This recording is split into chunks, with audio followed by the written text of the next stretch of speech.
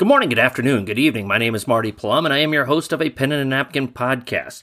Hey, just wanted to give everybody a quick heads up for the next few weeks while Winning Time, the story of the 1980s Los Angeles Lakers, still runs here. We'll be dropping, Casey and I, will be dropping these podcasts on Mondays, and then I'm going to move the interview episodes to Tuesdays. So if you're expecting the interviews to drop on Monday like normal, we're going to hold off on that. I don't want to drop two podcasts on the same day, so we're going to drop the Winning Time podcast Monday mornings, and then interviews will be dropping Tuesdays or Wednesdays, whenever we can pump it out here. Got a great interview lined up for Monday night that we're going to drop on Tuesday morning, so it should be a lot of fun. So I hope you enjoy our review of Winning Time, Episode 4, Who the F is Jack McKinney? So enjoy it, folks.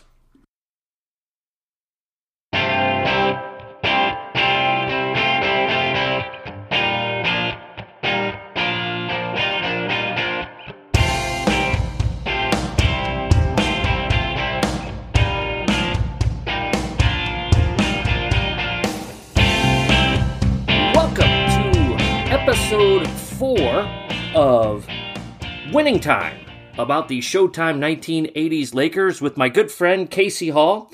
We promise to get along better than Will Smith and Chris Rock here this evening. Was that too soon? Nah, it's probably right on key. Okay, all right. That just beat Scott's Tots as the most awkward TV moment ever from The Office. Yeah. Kind of weird. Almost as awkward as Jeannie Buss flipping through her dad's stuff. Yeah. Yeah. That should be hidden somewhere. Yes, exactly. So, episode 4, Winning Time. The name of this episode is Who the F is Jack McKinney? Which is kind of an appropriate name because none of these guys have ever heard of him. And then he comes in and he is going to rearrange the way everybody thinks about basketball. And we had, I think Jack McKinney was into Zen even before Phil Jackson was the head coach of the Lakers. We're talking about levitating and lifting ourselves up off the ground and all sorts of things. Interesting episode. Casey, I'm going to kick it to you. I'm going to let you start. I know how I felt about the episode, but I'm going to go ahead and let you start, my friend. I thought it was all right. Kind of interesting just to see how Jack McKinney's mind works a little bit. Mm-hmm. It's a little out there, a little zen, like you said. Mm-hmm. But I liked that. Showing how he tried to develop the offense and everything, to show them how he wants the game to be played, and then also having pushback from players and higher ups, I guess you'd say, GMs and whatnot. But I kind of liked seeing that part and seeing how he tried to develop it and take it from different spots, but. Yeah, I thought that was a good part. Mm-hmm. For the most part, I thought the episode was kind of based around that for probably a good 75-80%, which was good. We actually saw basketball played. Yes. Real basketball, not one-on-one basketball. Yes. Real basketball, not at Donald Sterling's house. Yes. I said last week that I thought last week's episode was my favorite episode so far. I'm going to trump that. I'm going to say this week was far and away my favorite episode, probably mainly because it was all about, it was the most basketball-centered episode that we've had so far, where it was, like you said, 75-80% dealing with the team and actually having basketball footage and just building a team and putting a team together and having coaches in there and making those decisions and talking about dealing with owners and the GM and player relationships and stuff like that. So for me, it was my favorite episode so far. That was my read. I like the introduction of a couple of new characters, most notably Paul Westhead, the quoting Shakespeare Paul Westhead. Interesting guy. What'd you think of his introduction? First off, I love the actor. I'm a big How I Met Your Mother fan, so seeing him in a movie is always great. Little Jason Segel gave you a big smile. Yeah. But I thought kind of the introduction was kind of weird because kind of like, what the heck are we doing at LaSalle University to start? But and then how they brought him on, it was pretty much like, well, you weren't really hired, but I kind of said you're with me, and so you're going to be here. Yeah. I mean, it pretty much was forced handed to say that he's going to be an assistant coach, but he kind of is just sitting there in the waiting, I guess you could say, and taking it all in and kind of getting everything thrown at his way just because he looks like he might be 19 years old and more of a how do I want to say it, a chauffeur more than an assistant basketball coach. Yeah, it's definitely a different basketball environment than we have today, where there's so much, what do you call it, delegation, and there's so many more assistant coaches. The staffs are obviously way bigger, and there's a nutritionist, there's a shooting coach, there's a ball handling coach, there's a big man coach, there's a perimeter coach, there's a point guard coach, there's and I think that is interesting to see kind of the evolution of the game and how clubs and programs are managed in that way. So, but I really like it. Obviously Westhead is going to play a much bigger, a much bigger part in what's going to happen here. And for folks that don't know the story, I don't necessarily want to spoil it, but I do remember the Shakespeare. Did you ever see the 30 for 30 on Hank Gathers? Yeah. Yep. And he was he was an English guy. He's a Shakespeare guy, and he kept those journals, and I always remembered that from that 30 for 30. And so I thought that was a good introduction. And like I said, we start to see all the basketball pieces start to come together. And for the first time, we get to talk a lot about basketball tonight, Casey, which I think is going to be a lot of fun for us. So let's just jump right into it. Let's go right into our categories, because I think on a couple of these categories, we're going to spend a lot of time talking about stuff here. So best scene of the episode for you, Mr. Hall. What was the best scene of the episode for you?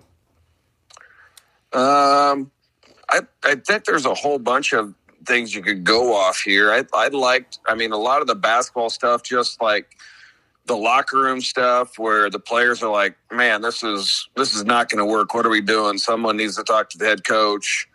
And then on top of that, they're trying to get someone to go talk to Bus or West about doing this. And like Kareem wants no part of it. He's like, I'm just here. I'm going to play. Mm-hmm.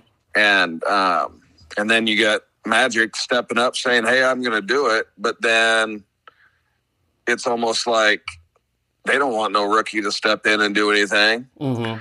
I like that part in the locker room. It just kind of shows, like, one, how you have that captain that is the leader, but he doesn't really step out and do it. But then you have a rookie, he's like, you know what?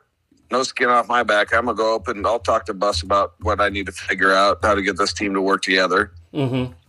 I like that was one of my favorite ones.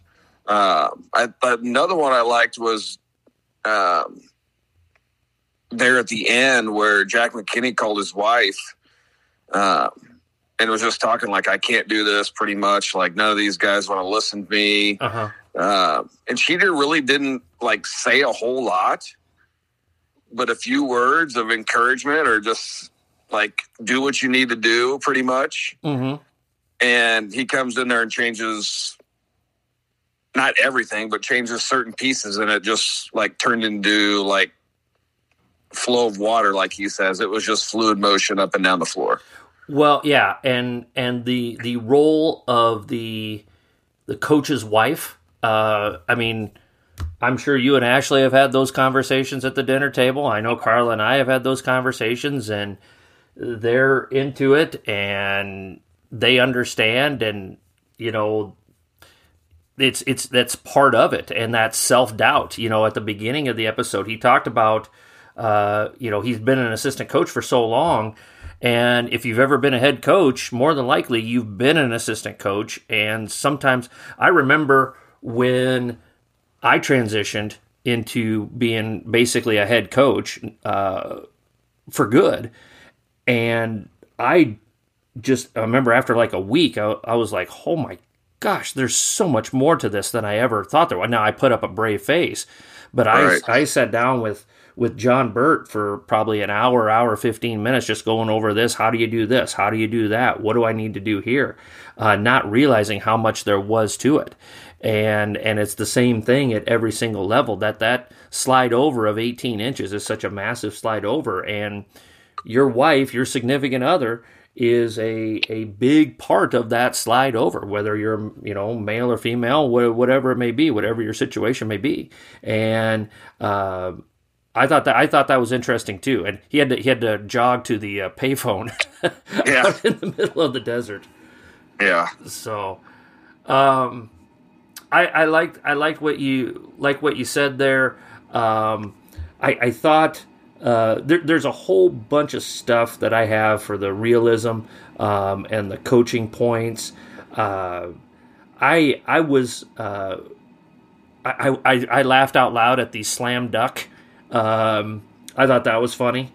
I was a little bit amused of seeing John C. Reilly eating lobsters in a bib like he was at Long John Silver's or something like that. But I thought those were all good scenes. I thought the basketball scenes were really good. I did not like. I'm going to disagree with you on this. I did not like the whole team mutiny thing. And I don't know. I can't remember if that happened for real or for not, or if this was made for TV type of a thing. But I mean, I don't know. I don't see teams after 3 days or 4 days, 6 days, however long they were out in Palm Springs, just turning against everything when their jobs are on the line and they've got non-guaranteed contracts like Ron Boone did and stuff like that. So, but maybe that's just me. I just think some of it, I think it just kind of shows like how you don't have to be a veteran to be able to step up.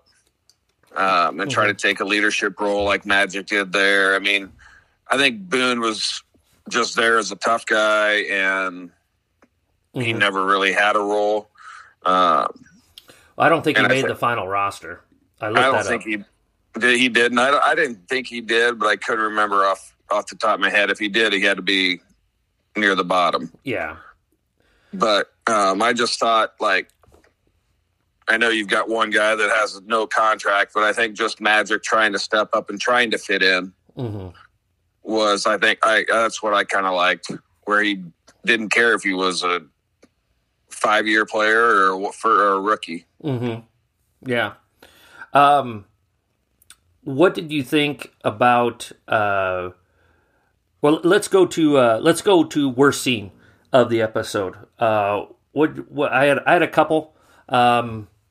And one tops my list, but my worst scene, I had two of them, Magic and Cookie on the phone, which was okay, and it wasn't bad, and it kind of served its purpose, where Irvin kind of, in the middle of that conversation, he goes, "You're making me out like I'm a bad guy." It's like, well, after 3.5 episodes, you kind of have been kind of a jerk to her and to a lot of other people, But my worst scene of the episode was the Genie bus explaining her mission in life with the two assistants, with the two marketing people.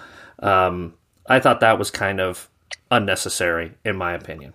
Yeah, I was going to say that was probably my worst one. I mean, I don't know why we needed to see that. I mean, they must have had to fill an extra 10 minutes to make sure that it was an hour-long episode. I don't know. Mm-hmm. But that was bad. I'm kind of tired, in which I like Sally Field as an actress, but I'm kind of wore out of the mom saying don't do this. Mm-hmm. I'm kind of wore out of that stuff because it seems like every episode she's coming up with a reason for him not to do this. Yeah, that's a good call. Yeah, that's it's just kind of wearing on me a little bit. It's like, all right, we've heard enough. Kind of like Magic and his mom. Yeah. It's just kind of trading spots. It's going from Magic and his mom to Jerry Buss and his mom now. Mm-hmm. Mm-hmm. Yeah, I think one of the things that they kind of missed on a little bit was a lot of the people that are going to be watching this are not watching it for the business drama or that type of the money part of it. I mean, if they start talking about contracts and how contracts worked and why we're going to trade this guy, and I know the NBA didn't have a salary cap at this time, but stuff like that. But the whole business side of things, most, if people want to watch business, they're going to watch Mad Men. Most people that are going to watch this are basketball dorks like you and I. And I think those are kind of some of the rabbit holes that they kind of got sucked into on this. Yeah, no, I totally agree. Yeah. So,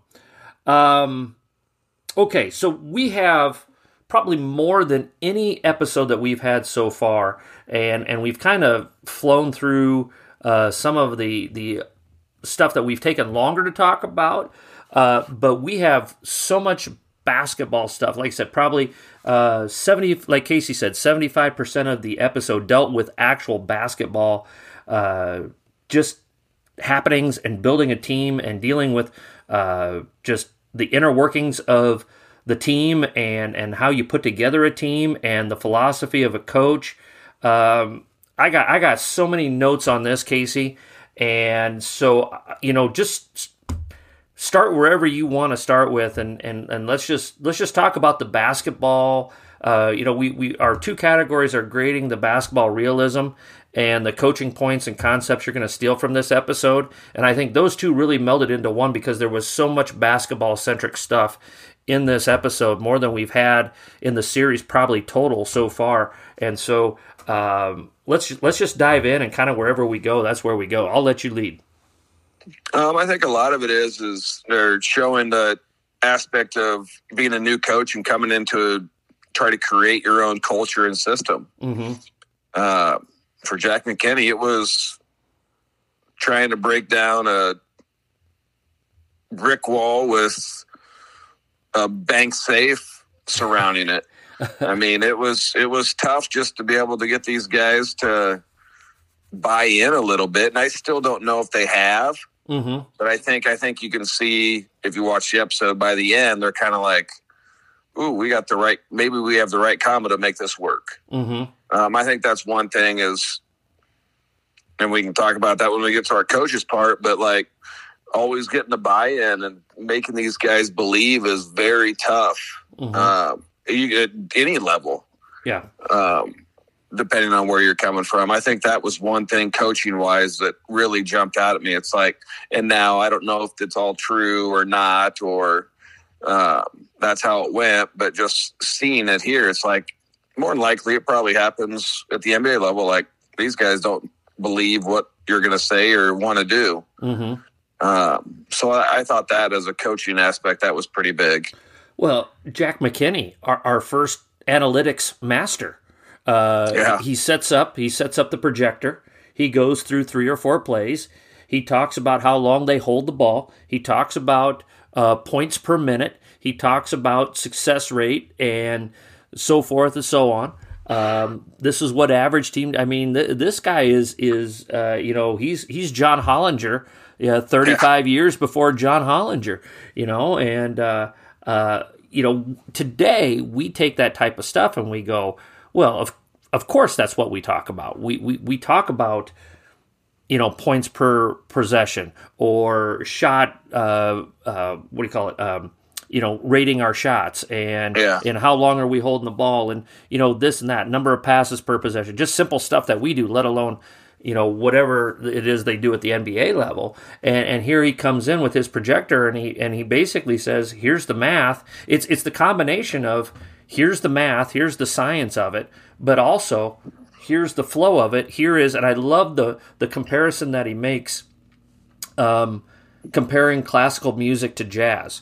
And he wants to, and there's so much truth to that when you hit that jazz on that right note, when you hit that motion offense, when you hit that free-flowing offense, it is a beautiful, beautiful thing to watch. And classical music can be great too. I mean, both of us have done it multiple different ways. When we played against each other, you had your system, I had my system. We ran a lot of 3 out, 2 in, and we were really structured. But now I've evolved into more of a motion guy, and you did your stuff. And it's both styles of music can be great.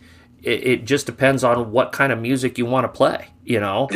And I thought the way he explained that was really, really good. Yeah, that's a very good point. Like, everybody does things a little different than everybody else, and it just depends on what your beat is. Yeah, exactly. You talked about the adjustments. We end up the episode in the final scrimmage. He hits upon the idea of putting 2 point guards out there together at the same time. And then, I believe the lineup was Magic, Nixon, Jamal Wilkes, and Kareem, and then he puts in Michael Cooper, the role player. And he doesn't have, for example, I didn't know this until this episode. I didn't realize that Adrian Dantley was on this team at this point. Yeah. Who would go on to lead the NBA in scoring multiple times, and he was with the Pistons and so forth and so on.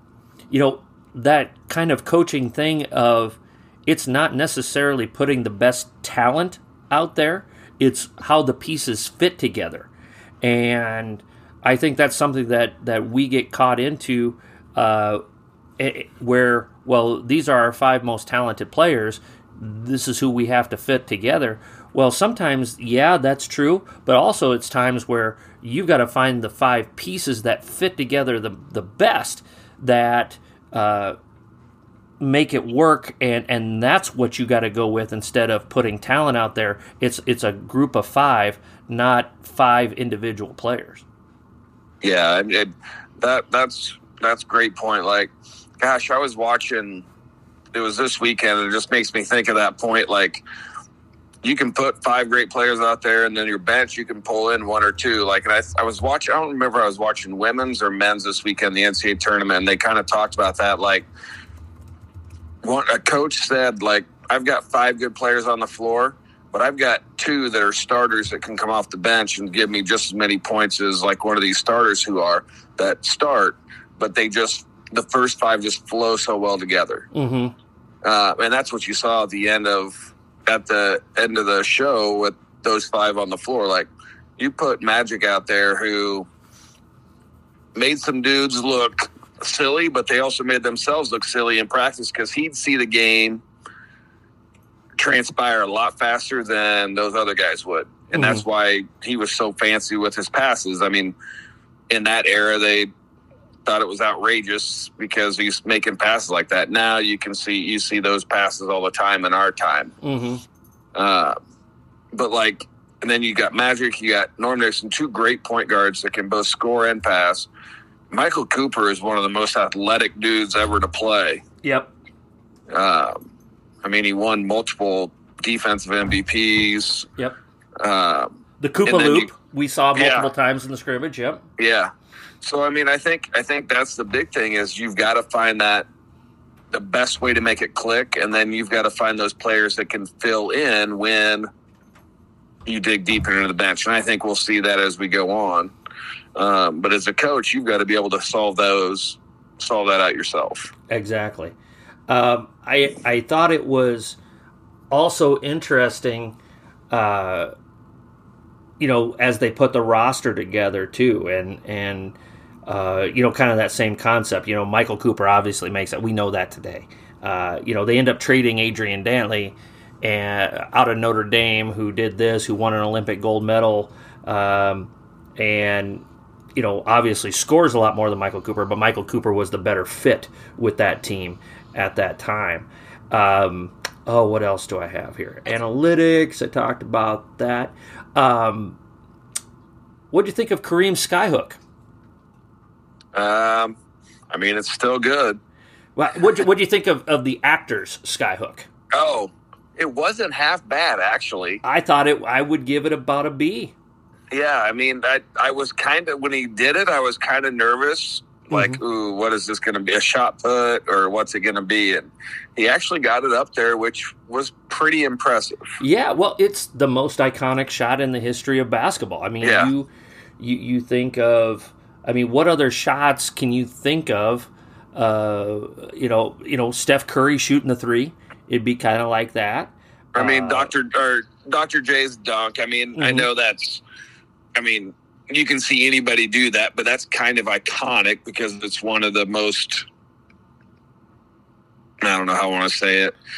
It was one of the first time you saw a big time dunk like that happen in a game. Yeah. Yeah. Oh, the rock the cradle. Rock the cradle. Yeah.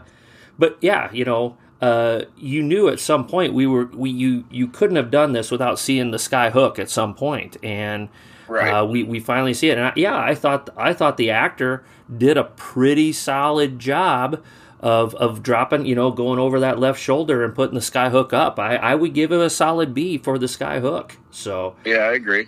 I thought it was good. I thought it was very interesting. McKinney. And you and I have both been there. We've done this job a long time.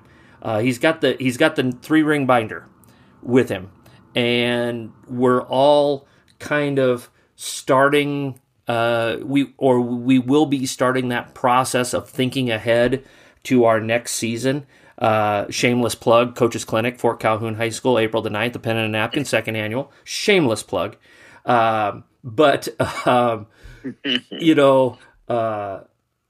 We will all start scratching that stuff out, and here's all the theories, and we'll have our notes written down, and will this work? Will it won't work? What are we going to experiment with? What are we going to keep the same from last season to this season? And that was, for me, something I could really relate with, of him walking around with that notebook of ideas, and here's what I'm thinking, here's what he's constantly drawn that out. I like what we have, but can we do it even a little bit better? Is there a wrinkle that we can do a little bit better? And that was relatable for me. I don't know about you. Yeah, it is. Man, I'm not a head coach, but I'm an assistant, but man, I can go through and look at Twitter all day. You see all these sets that people are putting on there on Twitter for that. You see NCAA teams run for the NCAA tournament right now, and you're like, ooh, that might be something we're able to do. Mm-hmm. I'll go ahead and tag that one and save that one in my folder. Just little things like you see that happen on TV, or you just talk to somebody else, another coach at state tournament over the last couple of weeks, or just out in general. You're like, oh, that's a good idea. Maybe we should try that and go from there. But yeah, you're right. It's kind of like it never ends. No. It ends, but it doesn't. Yes, that is a perfect way of saying that. It never ends, because you take this little thing and you want to perhaps add it to this or that. And here was this guy who had a 20-year preparation to get to this point, and it's like he was telling his wife in the phone booth, I've got all the theories, I've got all this, and he told her when he was out for the jog. And by the way, the McKinney miles, that did not look like that was a lot of fun either. No, that I would pass on that. I'd pull the Kareem and say, I'm just going to sit this out. Yeah, which is another thing, dealing with dynamics. What do you do when your best player is not as cooperative as what you would like, I guess. Another coaching point. Yeah, that would be tough, especially for McKinney and West. Paul coming in as new coaches, and you're trying to walk up to one of the best players in the NBA at that time and be like, "Hey, we only got a few more drills left, and then you can then we'll get out of here." And he starts taking his shoes off. Mm-hmm. That's a really tough situation. I think for us, it's totally different in the high school level compared to the NBA. Well, especially now in the NBA where you've got people taking time off every other day. Yeah. For whatever they want to call it. Rest management. Rest management, yeah. So, I don't know. That was kind of interesting. And I kind of liked how Paul just kind of said that and then just walked away like, well, I guess I'll let someone else deal with it. Yeah. 2 weeks ago, I was teaching Shakespeare at LaSalle in Philadelphia, and now I'm telling Kareem Abdul-Jabbar to run sprints. I don't know about that. So right. Let's see here. What else do I have on my? But I like the comparison that McKinney had. Flow like water. Which, if you want to do that running style, that attacking style, there's a lot of truth to that statement. Flow like water, and I really think that that makes sense. And I like those and we all have them. Those little sayings, those little things that we pop off. We talk about it in our practices that we only want to try it. We want to make 7-second corrections and then move on. And hey, flow like water, get it out. Don't run to spots. Yeah. This type of thing. So I like that. And then the one thing that was very realistic, and this is all something we all need to think about, is our guy Jerry West, for the first time in 3 episodes, we don't need to hit him with a tranquilizer gun or anything like that, but he actually kind of comes in and saves the day a little bit. Yeah, it kind of makes Jack rethink a little bit about what he's doing and what he's trying to do. Mm-hmm. Because you can't cut the whole team if you want to have a team. Yeah, exactly. But he kind of gives him some good advice about meeting them a little bit halfway. And but then he does the thing where he does think outside the box, and he puts the 2 point guards together out there at the same time. And whoever has the ball, that's the point guard on that possession. And then everything else goes from there. And that's just an interesting way to look at it. That our guy Jerry, who we've like I said, we've spent a lot of time talking about Jerry, but this week we got the low key, laid back Jerry West instead of the high strung Jerry West. So they must have gave him some pills to calm him down. I don't know that or he's finding his new niche here. Yeah. Anything else on the basketball stuff? No. I think we pretty much hit it all. Yeah, I think we did. What was your grade for the basketball realism of this episode, Mr. Hall? I'd probably say it's a good B. Oh, really? Really? I thought. I mean, it wasn't like outstanding, but I think the parts about getting up and down the floor, seeing the pass. I mean, I know we didn't see a ton of it, but at the end of the episode, I think that a lot of that was real, where you can see fast breaks and defensive transition stuff. I thought that was pretty good. Mm-hmm. Yeah, I gave it an A- altogether, just for everything. The coach constantly working on his X's and O's, the notebook of ideas, trying to get this team to buy in. to something that's really, really different. You know, and you're dealing with established pros. I think Kareem had won like 4 or 5 MVPs up until that point, you know, so it was hard to tell Kareem really what to do for the betterment of the team when he was just going to do his thing. You know, so, you know, the whole kit and caboodle. Now, again, for me, the one really unrealistic team was the one real unrealistic thing was the team mutiny. You know, that quick into things after 4 or 5 days. You know, I don't see that happening, and maybe it did happen. I don't know if it did or not. But I don't know if that's a Hollywood thing or. Well, and I kind of wonder, like, they didn't really show us. I wonder how long that training camp actually was. Was like that the first 4 or 5 days in, or was that longer into?